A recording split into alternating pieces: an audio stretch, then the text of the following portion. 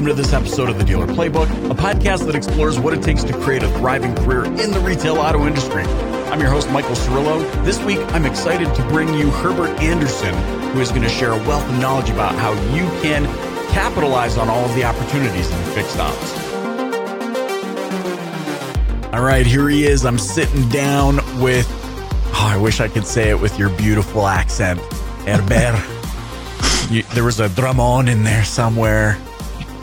Mr. Anderson, I want to just dig into this with you because we're going to be talking about subject matter that we don't talk about often on the playbook, which is crazy. Fixed operations. You wrote an article on LinkedIn that we're going to dig into. Lots of good stuff here. Definitely, we're going to link to it in the show notes. The title of this article, The New Service Department. And you're seeing it as you're in and out of dealerships, consulting with them and helping them understand what's working, what's not working, or maybe you probably see this all the time, like actually helping them understand the attribution path. Like, hey, it's not run Facebook ad and get leads. Sometimes it's run Facebook ad, track visitor for 70 days, and then lead happens, But it's interesting, from that perspective, as you're dealing with a lot of the SEM and SEO world, that you're feeling a gravitational pull, as it were, to the service department, to fixed operations. This article, The New Service Department, you outlined some things that dealers, from your observation, should be focused on. But I want to turn this over to you. Why service department amidst all of the gaslighting that's going on right now about digital retail and remote retail? What is it that's pulling you towards fixed ops? Yeah, man. So, I feel like you just said right now, like there's a lot of talk in the industry about buying online and digital retailing and all these things. And they are important. I think that those are things that dealers should be definitely looking at, but they've been here, digital retailing, buying online. Those are conversations that we've been having for a while. But when we look at the service department and what kind of like what's happening right now, it kind of came from nowhere. It forced those departments to really adjust the way that they do business. And more importantly, it's not like you can just be like, okay, we're back to normal. Like some of the stuff that we're doing right now, like hands-free, hands-off services or pickups and drop-offs, those sorts of things are going to be here to stay. You know what I mean? And in order for us to compete moving forward, we're going to have to accommodate the customers that want to do business that way. And so I feel like we're not really paying a lot of attention to what that really means, right? Because if we're, the one thing that we've been doing, and I think, kudos to the industry because we've been doing it really well, we've been reacting and adapting, but now the future of that department needs to be proactive thinking, right? Yeah. How are we going to navigate through this? Yeah. We triaged. Right. Like, and that, what you just said makes me think like, hey, we were good at reacting. Like I think widespread, the industry triaged the pandemic really well. Mm-hmm. I don't know about you though. Like, what's your take on this? I hope that they don't mistake triage for lasting, sustainable process or procedure. Like you say, a lot of these things are here to stay, but I wonder how many are going to stay where the new normal is going to be the triage approach that they've been taking and not like, okay, now we need to actually, now that things are opening up, we need to like pay more attention to this and see if we can massage it out a little bit. And do you know what I mean? Like, does that make sense? Sure. Yeah, no. And that's a great point because the other thing is that these things, 6 months ago would have been differentiators, right? These things like pick up, customer pickup and drop off, for example, like that would have been something that differentiated a dealership in their area. Now it's normal. You know what I mean? That's what everybody's doing. And so, as leaders in those departments, what's the thought here? How are we going to create those advantages in the future when, you have now people that are doing it, if depending on their business and if they're doing right, they have extended hours, they're picking up and dropping off customers. They have all these things in place to make their customers feel safe, to let customers know what's going on in their dealership, to let them know that they're doing business and all these things. And so, what do we do now to be different, right? To create that experience. Yeah.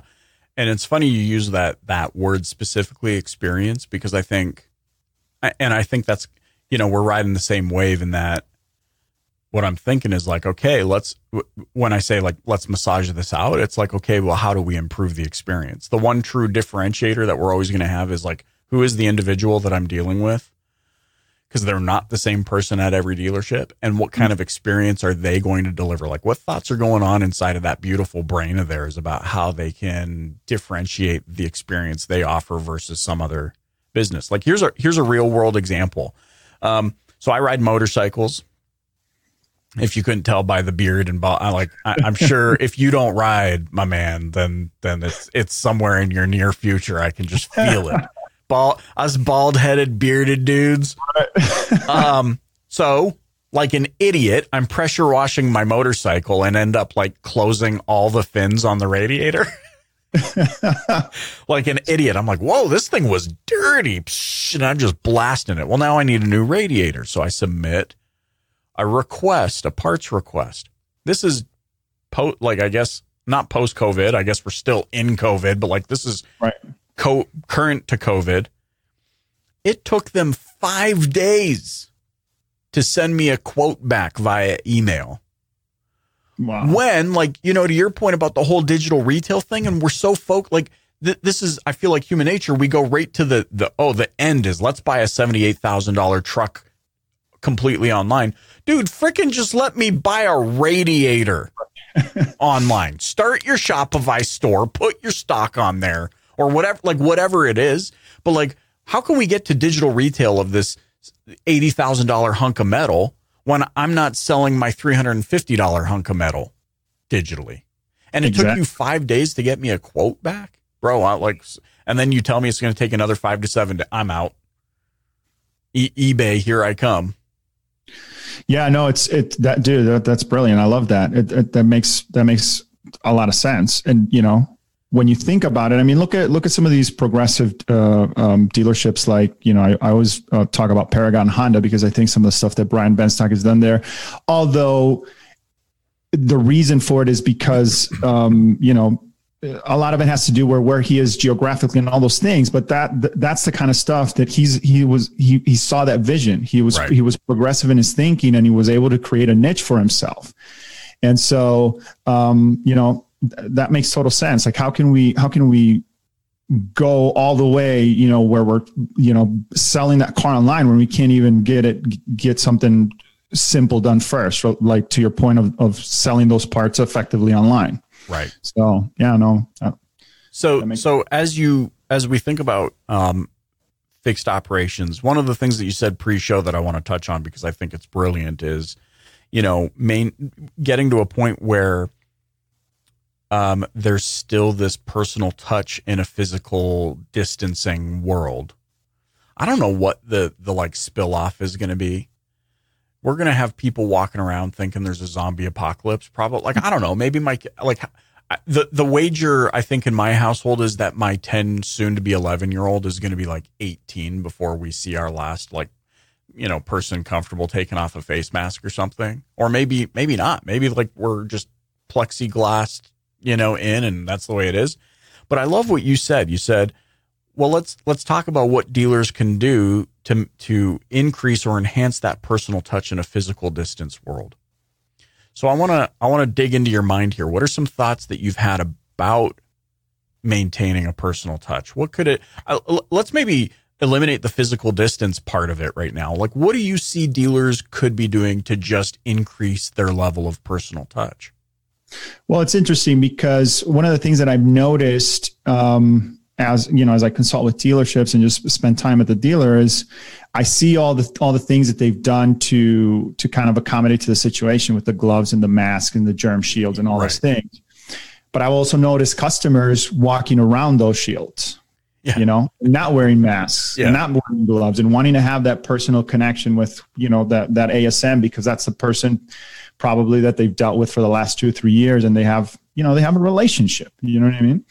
And so I think that's going to be the challenge, is to figuring out how to still have that personal connection with your customer, But, you also have to be cognizant of where we are, and, that customers might be hesitant or afraid or scared to go into your dealership, or they maybe for the ones that are there, they just want to know that you're doing things to ensure their safety, the safety of your employees. So for example, some tidbits or takeaways, ensure let the customers know what you're doing would be my number one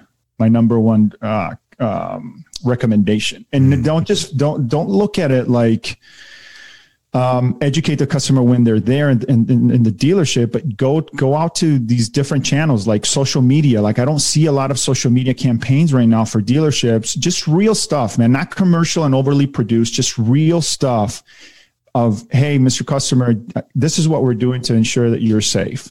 This is these are the process changes that we've made in our dealership. Yeah. Apply to that. I think Facebook, Instagram right now, those mediums are prime for conveying that message. And it's a very, very effective way to communicate with your customer. But, if you're doing other things, like if you're doing traditional media and all that, whatever you're doing channel wise, just make sure that message is consistent across the board, because that customer wants to have, they want to be in the know of what you're doing, and that's going to make them feel more comfortable to do business with you. And if you are offering some alternate services, I would just caution you to be really, really careful that whatever you're offering right now, you have to be prepared to offer forever. Yeah. You know what I mean? So be very, very careful with how you set up that messaging. Yeah. Like this is life, and it's only going to evolve from here. I like what you're saying about running campaigns. We kind of joke about this, the whole attribution thing, where people are like, no, the Facebook ad, and I mean, this could be a whole other podcast, but the Facebook ad, in order to get it co-opted, must have a vehicle. It must have a price. It must display payments. It must. And then what happens is we've been kind of like led to believe like, oh, well, the ad must be a direct offer to purchase something. And if not, and then of course, how many leads did I get from this offer to purchase something? And then it's like, oh no, my ads suck. I only got 5 leads and I spent X. But I love what you're talking about. It's like, no, hold on. I should be putting money behind advertising anything that can enhance my ability to get the message out. And so like, why wouldn't I in this context, I'm curious on your point, but why wouldn't I, my brain's moving faster than I want it to. Some of the videos that I watch on YouTube, for example, is like some dude that's just like on his phone, and he's explaining something, and you just see his hand and he's just like pointing at stuff. I don't know if you've ever seen video like, today I'm going to show you how to make this blah, blah, blah, and we're going to do it. And you're like, I'm watching a video of a guy filming his hand pointing at things. It's the weirdest thing. But like, I would almost like make videos that are like, hey, it's Michael Cirillo here at the most famous dealership on planet Earth, ABC Motors. Yeah, and I'm going to show you our new process and how you can get to the service department quickly to get your vehicle serviced or whatever. So, and then it's like, boom, when you drive, and for those that can't see the video who are listening to audio only, I am demonstrating with my cell phone, like, hey, so you're going to walk through the doors, you're going to take a right here, you're going to go to the back counter there, and you're going to talk to so-and-so. Here are the people that will be here when you're here. Here's the hours that were available, and that's how you get to our service department with the new physical distancing procedures. And then like putting ad dollars behind that. Mm-hmm. Is that something you would like? What would you recommend? Is that a good idea? Is that like, I don't know. No, I would totally do that. So here's the deal. Like, I feel that we I don't like to generalize, but I feel like there's a lot of misunderstanding or misuse when it comes to social media. I think we're failing to look, and this is not the car business, this is as a whole. Sure. But we fail to look at social media for the potential that it has. To me, social media is the new TV. Like radio went from radio, we went to TV, and then from TV, we're going into this new era. And what I mean by that is that there's an audience there. Yeah. And with the specificity of the data, you can target whoever you want. You can even upload your DMS up onto Facebook and target those customers, right? And so if you start to look at the platform like that, now you can really pretty much put any messaging that you want on there. So it doesn't just have to be about the, hey, come buy my car sort of a deal. But right now with the current situation, I think that we're missing on not utilizing that to convey, to educate, to tell customers what we're doing differently. And yeah, put some money behind it. It's, if you break it down cost per capita, it's going to be very, very cheap. You know what I mean? And if you're looking at it from a marketing standpoint, your ultimate objectives should be to get the most frequency for the least amount of spend. I mean, that's a 50,000 view of marketing. But when I consult with my dealers, the stores that I work with, that's my objective. I want to get you the most frequency with the right message at the least amount of cost to you. And Facebook, Instagram, YouTube are platforms that do that really, really, really well. And in my opinion, the dealership of the future should be one that has its own content studio sort of a deal, right? They're producing content. They have all the equipment. Everything's done internally, because that way you can control the message. And that's really what it comes down to. Now we're the editors of our own content. We can create the content and we have the channels of distribution. We just need to now put it into place, look at the platforms for what it is, and go out there and do it. Yeah. So definitely embrace technology. And that's one of the things that you talk about in your article. You also talk about like how a time like this is going to give us an opportunity to increase gross.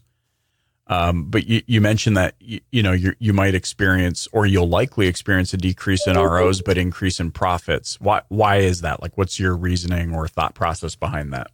Sure. So I grew up in the service department. I was a loop tech, tire technician, service manager. The way that I see it is, you're gonna have a lot of customers that typically, the way that business is right now, it's an influx of just maintenance, right? Lots of oil change. The way that cars are right today, you don't need things like tune-ups and things that, when I was a service manager, were things that we were doing all the time. So you will see a decrease in that because customers are not driving, they're staying home and all those things. But your RO, not your RO, but your grosses should go up, because if you look at the mean year of vehicles, which is 11 plus years, I think there was an article in USA Today or something like that, where it talked about an increase of 4%. And so if you look at it like that, that means that there's a lot of old vehicles out there in the market. And people are scared, right? They want to make sure that they have a effective, reliable means of transportation. So I feel like a lot of that business is going to go to the drive, and people are going to be more willing to spend on their vehicles. And so you're going to have less of that activity because a lot of people are going to be staying home. They're not going to be servicing right now. And the people that do go to the dealership are people that are going to be ready to spend some money. Right. So, yeah, it makes total sense. So in your experience as a service manager and bringing up the Paragon Honda example, I mean, like, you look at, and you talk about this a little bit in your article, like increasing your hours, adding second shifts. I mean, Paragon went to like an extreme, and they're like, we're going to do 24/7 service. And I understand his reasoning behind that. Like, hey, he looked at his market and he was like, well, there's a lot of civil servants, police, fire, paramedic, like all these sorts of things that live in my area. So they can't necessarily get their vehicle to service during regular business hours because they're ending their shift at midnight or starting their shift at midnight, or like whatever it is. In your experience as a service manager, if I wanted to break or advance, I was going to say break from the norm, I guess that applies, in my service department, and start thinking out of the box like Brian has at Paragon, to be able to facilitate the need out there, like you're saying, like not a lot of people want to ride public transit right now. Mm-hmm. A vehicle quickly went from like kind of this borderline utility luxury thing to like, no, this is a utility. Like, I need this thing. What would you do? What are you looking at as a service director, a service manager, to go, hey, here's how we're going to bump things up to be more flexible for our customers? Yeah. So for me, my number one objective would be, how can I make sure that the customer has a pleasant experience today? And more importantly, how can I ensure that they have an amazing experience in the future? So that's how I would be looking at things. And so right now, if you think about all that we talked about right now with you're getting more hours, right? Because you have more heavy work. And you got to create a socially distant, acceptable work environment for your people. So you're probably, spaced out in stalls and things of that nature. Right. There's a very good chance or likelihood that you're going to create some bottlenecks in your department. And so what's the alternative? Now you're going to tell the customers, hey, you're 2 weeks out, 3 weeks out, 4 weeks out, or do we get creative to Paragon's credit and start thinking outside of the box? Maybe I have to open extra shifts. Maybe I have to be open at night. Maybe if I don't work on the weekends, maybe the weekends need to be open.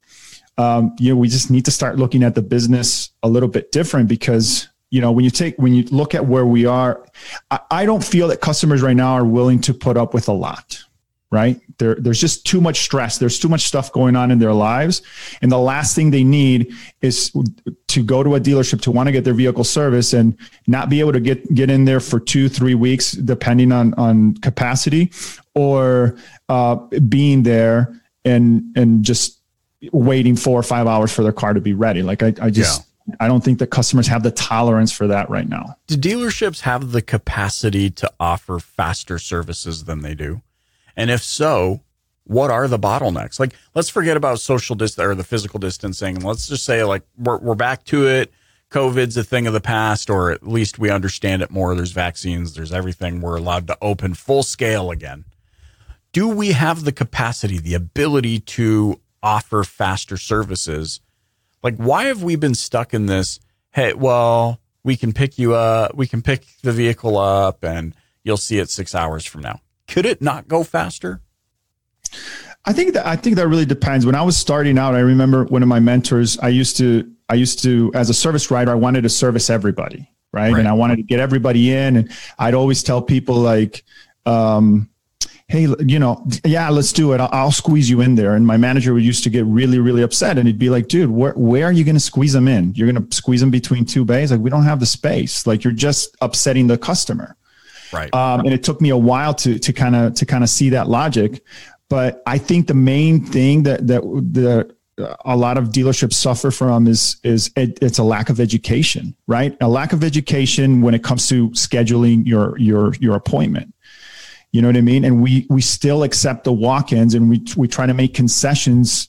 And for the most part, I would say that's on the service advisor side, but we try to make concessions for customers when we don't really have.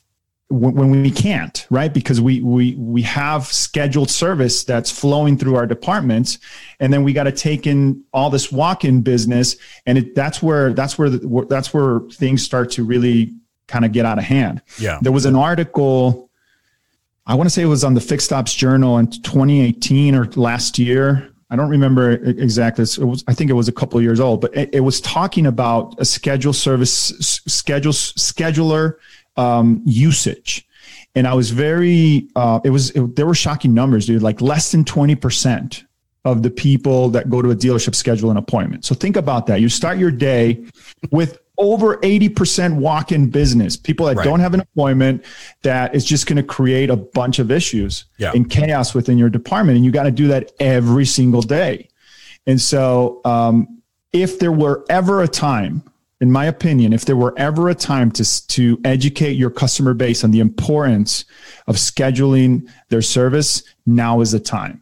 Yeah. If as an industry, as a dealership, if you're not doing that, if you're not making that like your number one priority, I think you're doing yourself some damage, because you could now you have all the excuse in the world to set that up and set that expectation for the customer. Just like if they were going to the doctors or things like that, or the dentist, where you have to have a scheduled appointment. You don't walk to a doctor and just sit down and be like, hey, I'm here. You know what I mean? So that's what a walk-in clinic's for, and you're going to wait for 4 hours. Exactly. Yeah. Yeah. So, no, it makes total sense. It also strikes me, and I mean, this is specific to Canada right now, but I've got a headline up in front of me talking about how Walmart is shutting down shutting down its 106 tire, lube, and express car repair shops across Canada. And it's funny because we always get compared to these type of like quick, express, the Pennzoils, the Jiffy Lubes, the Mr. Lubes, all these sorts of things. And I think that's where people think they can just get away with like walking in and hoping you can get it done in the next 15 minutes. What I also think is interesting about this is like, we've always been compared to these, bigger express type stores. And why can't we be more like them?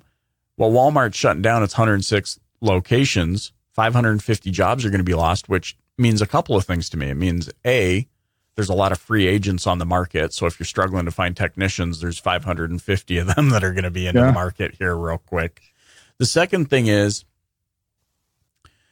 what you just said. I feel like I couldn't say it any better, even if I wanted to. You got to educate your customers.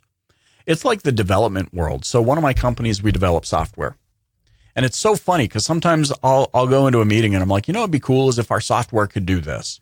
And sure enough, I almost like clockwork. One of the developers would be like, we've been able to do that for like 3 years. I was like, why didn't you tell anybody? Where was the release notes? Where was the... And how does this apply to the dealership? Well, I see like this marketing thing where it's like, you can't just like mention it on a Facebook post once. Like if you're going to educate customers, like dig in, educate your customers. This is a campaign. This is campaign educate customer on service process and how to book and what to expect and who they're going to see and what does it look like and when does it work best and how can you get the best at like, and I'm going to be pushing this home until I'm blue in the face. And because there's always new customers coming into that market for me, that means I constantly have to be perpetually educating people. It's not just one of those things that I can be like, what do we do on our websites? Here's our service menu. But sometimes, barely, here's our service menu. It's like, book an online service. And then what happens? You fill out the form and it's like, thank you. Someone will be in touch with you shortly. And then 7 days goes by. Right, exactly. And you don't hear from anything, which for me ties back into the whole physical distance doesn't mean, social or physical distancing doesn't mean you have to be personal experience distancing. Yeah, no, that's a great point. Like, I think that's the next thing that we need to look at is, okay, if we have those physical restrictions, then what are we doing digitally for the service side of the business? Because we talk about sales all the time, right?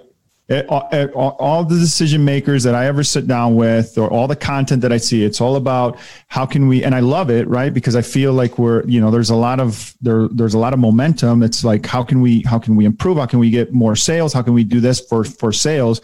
But we forget too often about service, which is crazy to me because when you look at profitability, you're keeping 70 to 80 cents per every dollar in the service department. And you know how hard it's been to make any money on the front of the house when you're selling cars. Yeah. And so I don't understand why we're not focusing on that department a lot more. Like, I think we have it backwards to a certain degree. Like, we should be focusing on service a lot more and then, kind of channeling to the front of the house. But, we just don't do a lot of that within the industry. No, and as a testament, like just in the last year, we've purchased two new vehicles. Service and working with that dealership on service is a complete afterthought. Complete and total afterthought.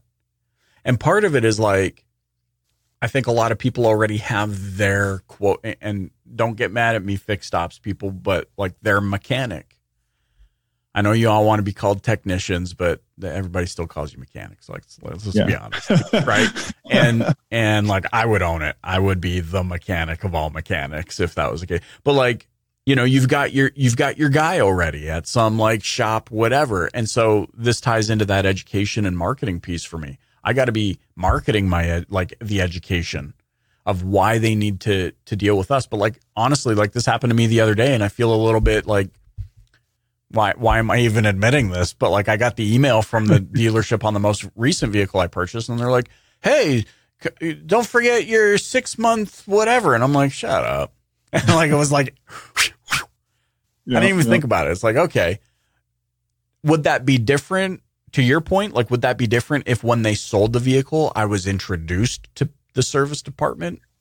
Yeah, well, dude, great point. Like, think about this. So, and again, one of the conversations that I have often is, why are we focused so much on getting new customers? I don't understand. When we look at NADA numbers, I think the vehicle acquisition number is like $500 to $600 per new customer. You have a DMS, unless you're a brand new dealership, you have a database with thousands of customers. Mm-hmm. Not only do you have thousands of customers, but these are customers that have already said yes to you because they bought from you. Yeah. Right. And if you segment your list right, you can not only talk to those customers that bought from you, but you can talk to those customers that bought from you and continue to service in your dealership. What are the chances that you can communicate with those customers more effectively and at a lower cost if they bought the car from you and they've serviced it ever since they bought them until current? Right. You know what I mean? You can send them an email for free, and the open rate and consumption of that information is going to be significantly higher, and it's going to cost you nothing. Yeah. And so we're focused on sell, but then we miss on okay, we sold a car. This is when the job starts. That's not the end of it. That's not where it ends. Hey, let's high five each other. We sold another car. Okay, let's go do it again. No, that's when it starts. That's when that loyalty, when that long-term relationship begins. Yeah. And to your point, like, why are we not introducing that customer to all the departments in our dealership and welcoming them to the family? You know what I mean? Why do you think that? Like, I mean, is it because traditionally speaking, the service department is already generating more and preserving more revenue or profit than the front line? That they kind of are like, is it a comfort issue? Like, oh yeah, well, we know it's doing okay, that we're not going to invest more into it. Like, is it a comfort zone thing, or is it an ignorance thing? Like, what do you think is the barrier to putting more focus on fixed ops? Yeah, that's a great question, man. But, I could answer, I'm going to attempt to answer it, but it's going to sound like a generalization.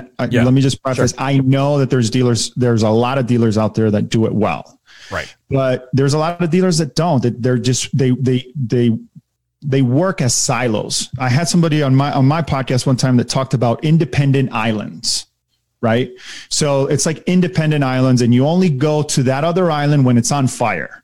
Right? That's the only time. For the rest of the time, if your island is good and there's no issues, you stay there. Right. And so we're not bridging those gaps. And if we did, I think that we would, we as far as selling cars, it would be, we'd have a better operation. To me, I've always said that the service department is the long-term success strategy for your dealership.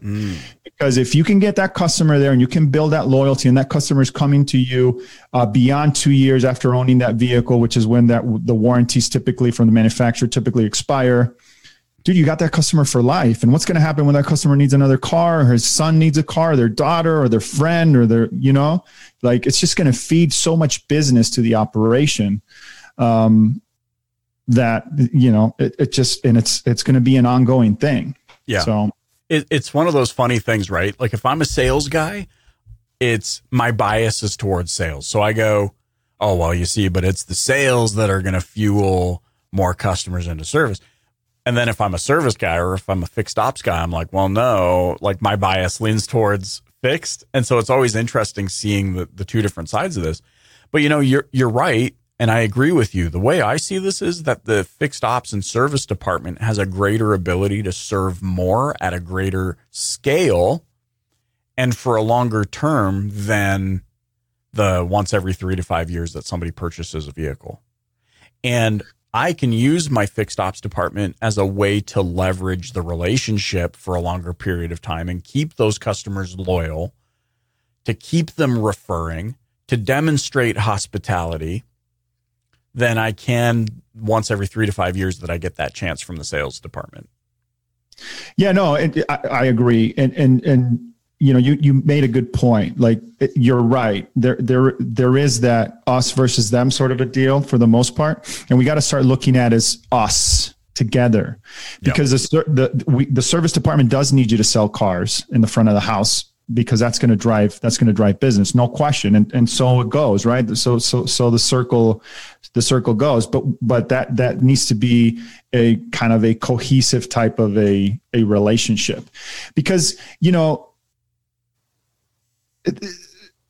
it all funnels, man, right? It's all part of the business. You're one unit. The goal should be not just to sell the car, but let's sell the car. Let's service that customer. Let's build that loyalty, and everybody in the dealership is going to benefit from that, that sort of a system, if you will. Yeah, totally. Love it, man. Hey, so there's those listening and they're like, yeah, this makes total sense to me. I need to do something. From your vantage point and experience, what is something that they need to focus on today in order to start making these strides forward in fixed ops? Number one thing for me right now is communication. That's the number one thing. And you have to, you just have to educate your customers. You have to communicate with your customers about what is happening at the dealership. You got to let them know. If let's say that you're a dealership that's at capacity and you have a bunch of walk-ins, that's not going to work, man. You have to communicate. Let your customers know. Go on to the social media platforms and tell customers, like, you need to make an appointment right now. Here's how you do it, and create a tutorial on how they can go online to set up an appointment. If they're not comfortable digitally, give them an option to set up an appointment by calling the dealership.